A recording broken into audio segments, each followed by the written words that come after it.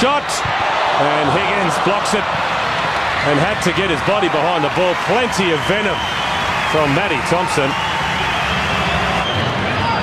Good technique, lovely strike, follows through with the volley, and that causes Scott Higgins a little bit of trouble, and the crowd's erupted. They love it.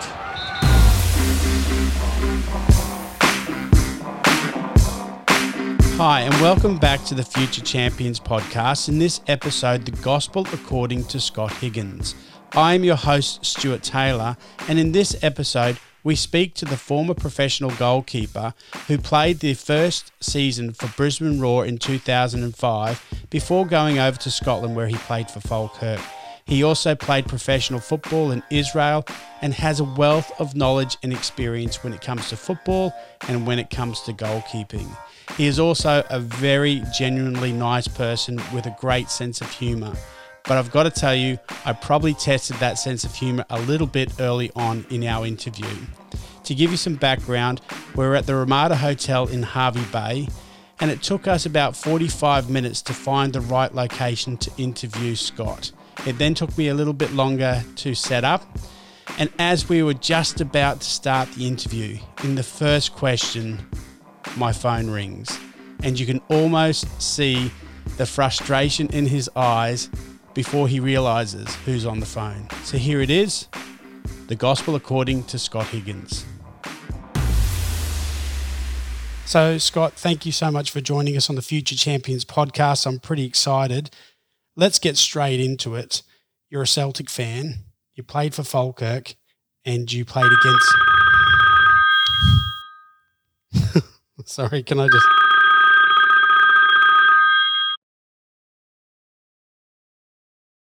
Hey, mate, how you going? Hey, mate, how are you? Oh, Mr. Moon. How are you? Sorry. Who's this? Giggles.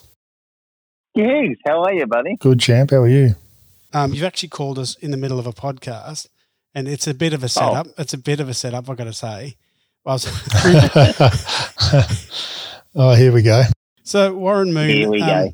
I'm interviewing Giggles, Scotty Higgins on the Future Champions podcast. We're about to sit down, and I believe you know him well. Sorry, who is it? Nah, he's a good guy. I know Scott Higgins, a.k.a. Giggles. He's a good guy. Mate, you One should of the know me. best, actually. You should know me. I'll put you up for 6 months in Scotland. So you say put me up. I thought we lived together. I thought it was mutual. Well, you were nicknamed Dupree, so we'll leave it at that, eh? What was the nickname? All right. Dupree. Dupree. You ever seen You, Me and Dupree, the movie? Give it a watch. Mooney's Dupree. Hey, Molly. I want you to know I really, really appreciate this, okay? No, it's really no problem, Dupree. Thanks. Nice moose. Oh, yeah. Murphy, say hello to the missus.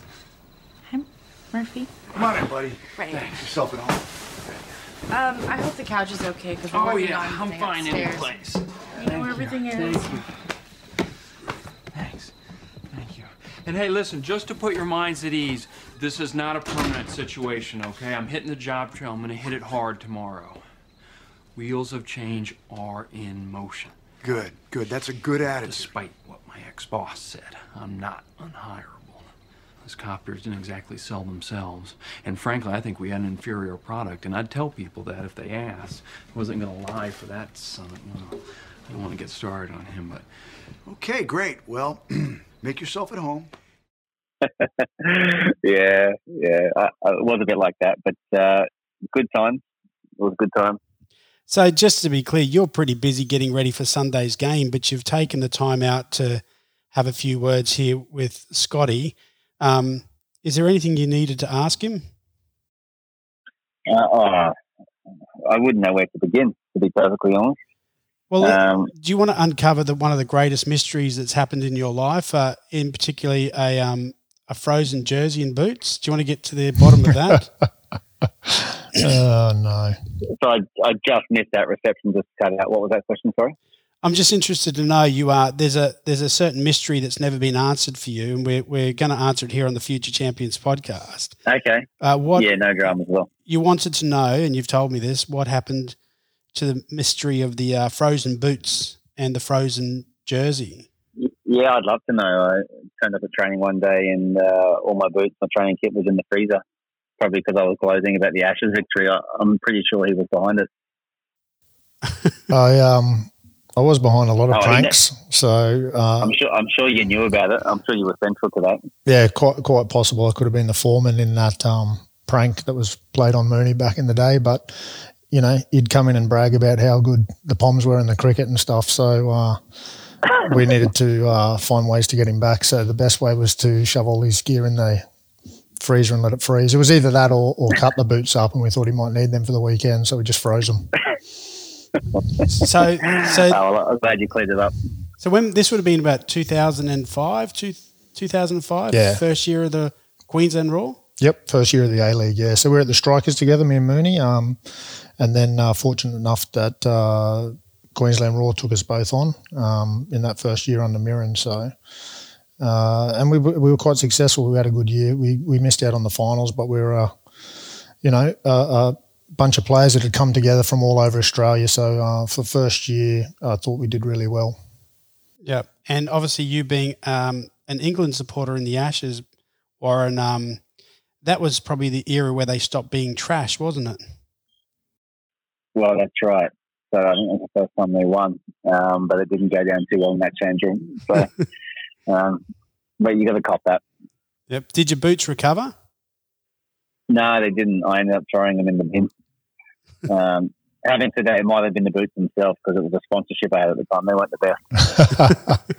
That was the beauty of it, mate. You just would ring up and order another pair of boots. But I'm gathering those days are gone for you as well, because they're certainly gone for me.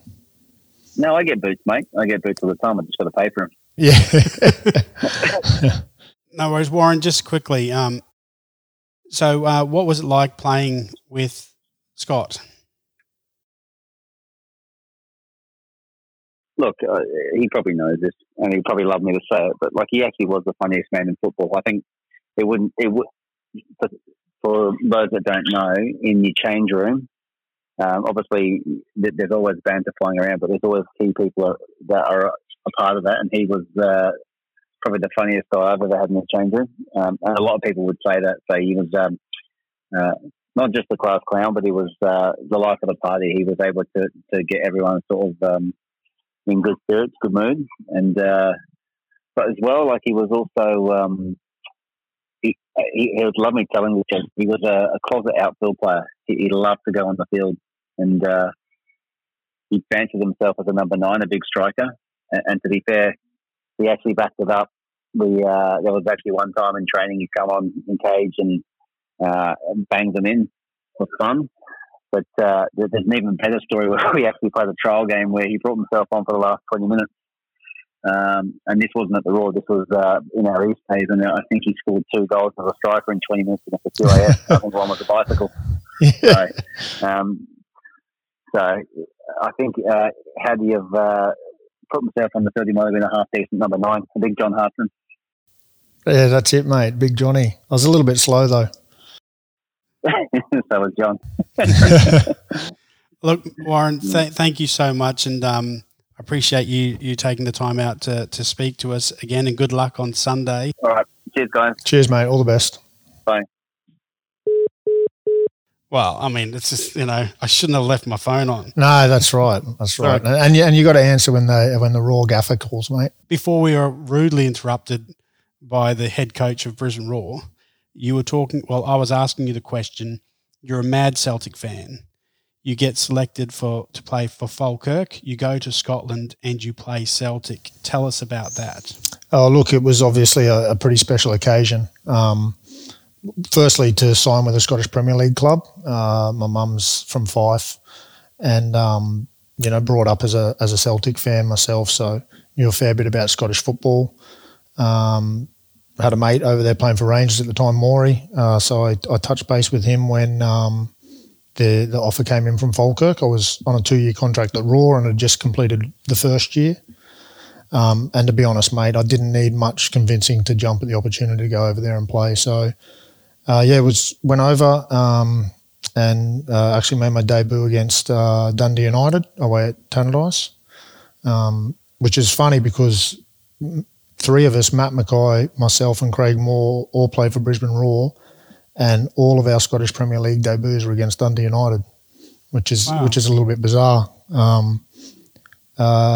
So, yeah, obviously when the draw comes out, you look at the calendar and you see the games against Rangers and Celtic and get a bit of a buzz, mate.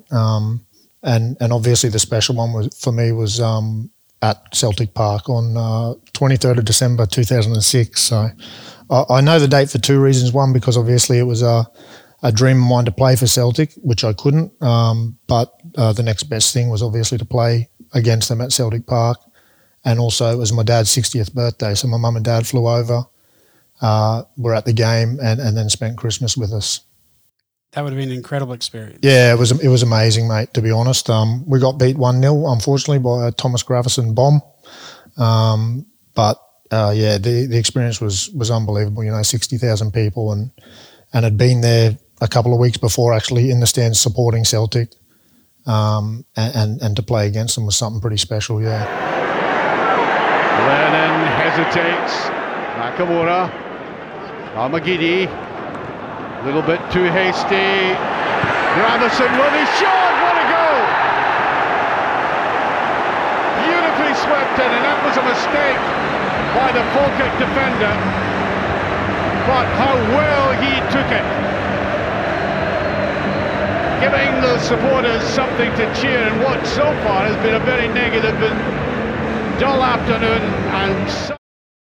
So not many people get to walk out onto Paradise, onto that beautiful pitch, and even when it's closed, but you're walking in there as a goalkeeper trying to keep out an incredible team, keep them from scoring. To keep them to 1-0 is an incredible achievement, but to be there and take in that atmosphere at the time, were you able to take it in? I definitely tried to, because the morning of the game and then on the bus on the way to the game, I was kind of talking to myself about making sure I enjoy it and, once in a lifetime opportunity potentially. So I did try to take in as much as I could, but obviously you kind of get lost in the game. But no, there was a couple of times I had to stop myself from singing the Celtic songs because I realised I'm standing in goals, not in the stands. Yep. What's your favourite Celtic song? Probably Fields of Athenry. Oh, I love that song. It's a good one, so that's probably my favourite. There's plenty of other ones that I like as well, but yeah, that's probably my pick of the bunch would be Fields of Athenry. So you grew up in Australia as a Celtic fan, loving Scotland, having that connection with your mum. Yep. And your dad? Yeah, our dad's Australian. Yeah. But he had that passion for Scotland as well? He did, yeah, definitely. Yeah. And you then what age did you start playing youth football? So I started football from a young age. My dad was a footballer for Arncliffe Scots in Sydney. So I started from, I'd say, under 5s, under 6s, and then went through the systems. And I actually went to the UK when I was 18, and that was me going to the UK to sign a professional contract, like as in not having a professional contract, never spoken to a club, but that was my thought process. I'm going to Scotland, going to get some trials. So I went over there, trialled with a few clubs, spent a few months at Clyde, which were possibly in the second division there. Never got offered a contract, so basically worked in a pub, went to plenty of football, and then played some local league stuff over there, and then came back to Australia and just cut my teeth in the local leagues in Queensland. And then, like I said, eventually I got my opportunity pretty late, to be honest, in my career, to play for the Brisbane Strikers when Stuart McLaren took over. So he signed me, which was the last year of the NSL in 04 or 03. Yeah, 2004? 2004, yeah. And then there was a big gap between 2004 and 2005 starting because they changed from a winter season to a summer season. Yeah. So when the A-League kicked off, it all changed, yeah. And like you said, there was that big gap, so there was a lot of uncertainty and limbo and, whether you'd get picked up or not. So, again, I just went back and played in the state leagues in Brisbane and obviously got signed by Mirren when the Queensland Roar was built, which was good. And like I said, we had a great bunch of guys, considering we'd come from, he'd handpicked a couple from New South Wales, Western Australia, all over all over the country, and we all came together really well and gelled right from the start, which was good. When did you actually become a goalkeeper? Were you a goalkeeper early on? Did you know you wanted to be a goalkeeper? No, I was a field player to start with, and my older brother and me would go down and have a kick around the football park or whatever, and I'd jump in goals and throw myself around, and kind of did okay, and wasn't scared of diving around or diving at people's feet, or standing in the way of a powerful shot, as a 9 or 10-year-old. So. One of my coaches threw me in goals one weekend, must have been when I was about 11 or 12, and I did okay. And basically from there, I didn't get a chance back on the field. And like Mooney said before, I would have loved to, because I fancy myself as a bit of a striker. Yeah, well, you got the height for a striker. That's it, yeah. You've also got a height for the goalkeeper. Yeah.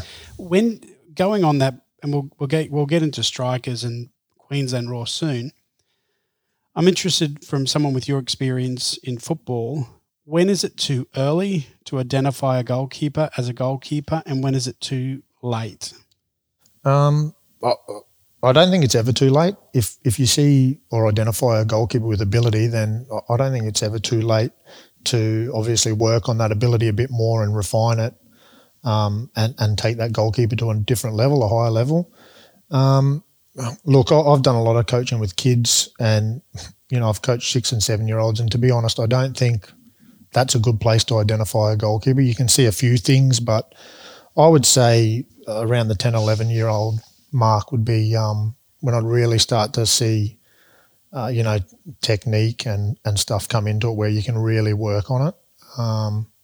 I've done a bit of coaching with some young kids and tried to work on certain things and certain techniques, but it seems to go out the window pretty quickly, to be honest.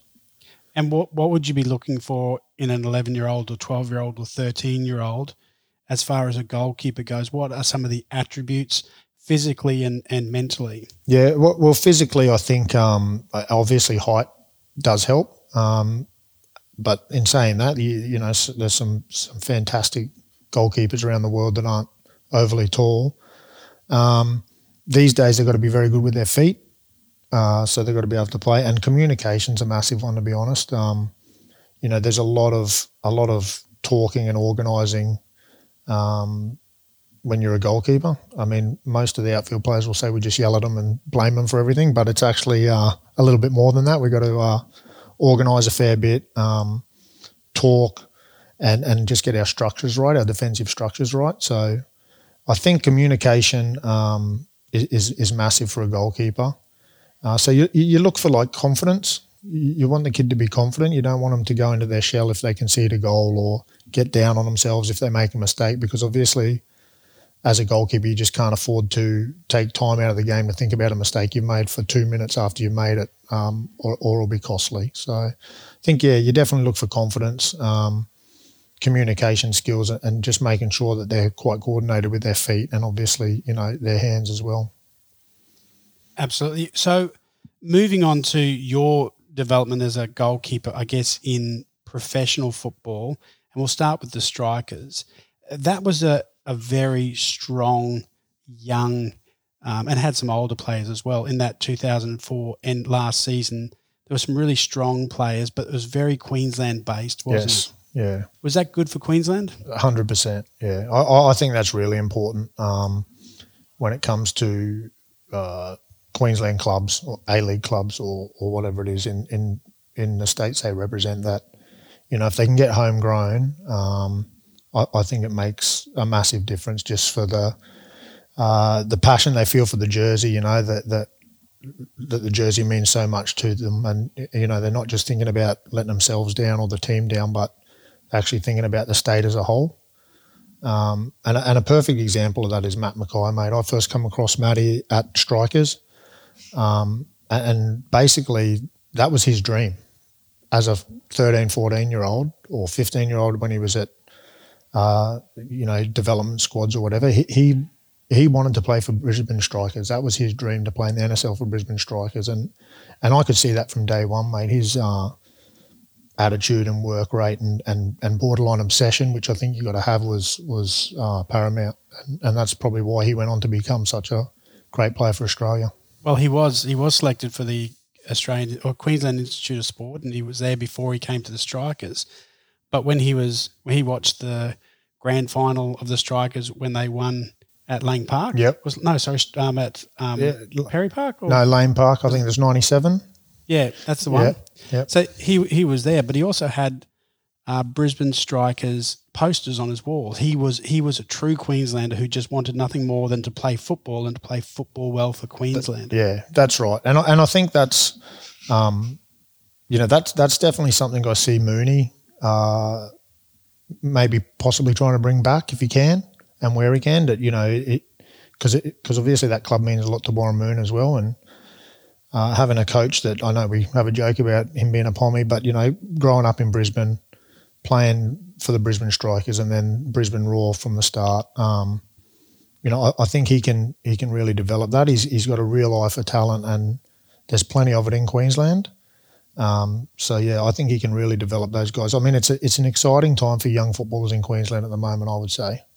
I think he sent a really strong message to Queensland when he picked Danny Kim as his first signing. Yeah, definitely, and that's what I mean. And that should, if you're a young player in Queensland playing in the NPL or whatever league it might be, and you see something like that, I think it certainly gives you a bit of incentive to know that, hey, there's an opportunity for me now. There's a pathway there. I'm not going to get overlooked for interstate players.